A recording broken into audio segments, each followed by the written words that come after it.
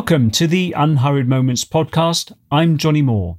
These are little stories of moments in people's lives when their sense of time is shifted or they gain a new perspective.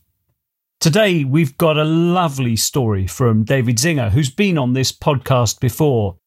It's a very Canadian wisdom of children story about the benefits of chilling a little in the face of pressure. Over to David. When my youngest son, Luke, was 8, he was a goalie in elite level hockey. And he learned a lot by just watching videos of players and what was going on. But it was a lot of pressure.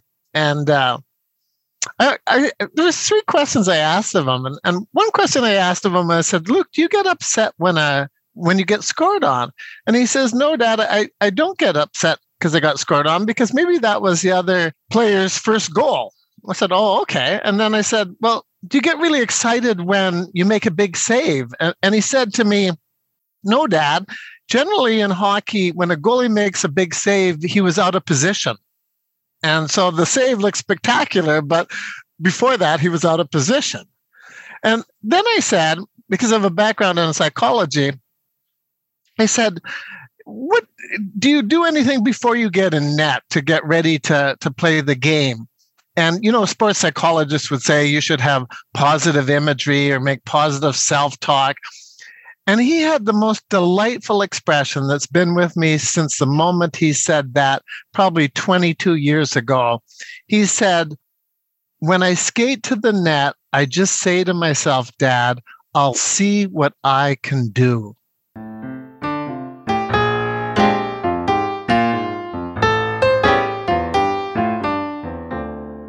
I do really love these stories when children are wiser than us rushing about adults.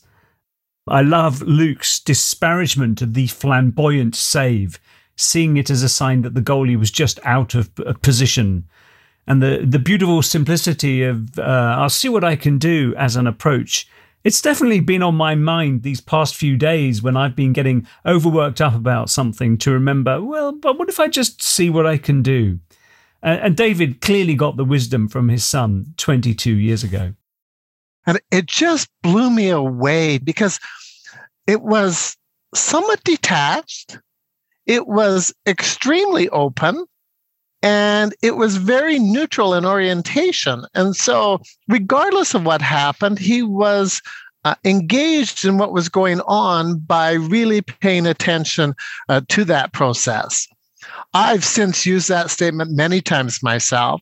We had elite level ringette players. I don't know if you know what ringette is. It's a game somewhat like hockey, but different. And they were trying out for Team Finland in Winnipeg.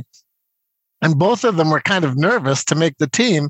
And I told them what Luke said. And both of them said, when we went into tryouts, we just said, we'll see what we can do. And it changed the way they entered their performance. And as well as applying this sensibility to fast-paced sport, David also talks about bringing it to meditation. I think if you can start a meditation period, just going in there to see what happens. If your mind wanders, fine. If you make a shopping list, fine. If you find eternal bliss, fine. But it's just an openness and a somewhat slight detachment to the process of what you're engaged in. And I think that really frees you a lot. And I think a lot of people quit meditating because they think they're not doing it good enough. Or a lot of times people are very dissatisfied with a meditation period because they don't think it unfolded as it should. But if you could enter each one simply saying, I'll see what I can do, it really leaves an openness to the experience. Thanks to David Zinger for sharing a funny and wise story which in many ways epitomizes the wisdom of Unhurried. You can find out more about Unhurried at the website unhurried.org. And thank you for listening. I hope you'll join us again soon.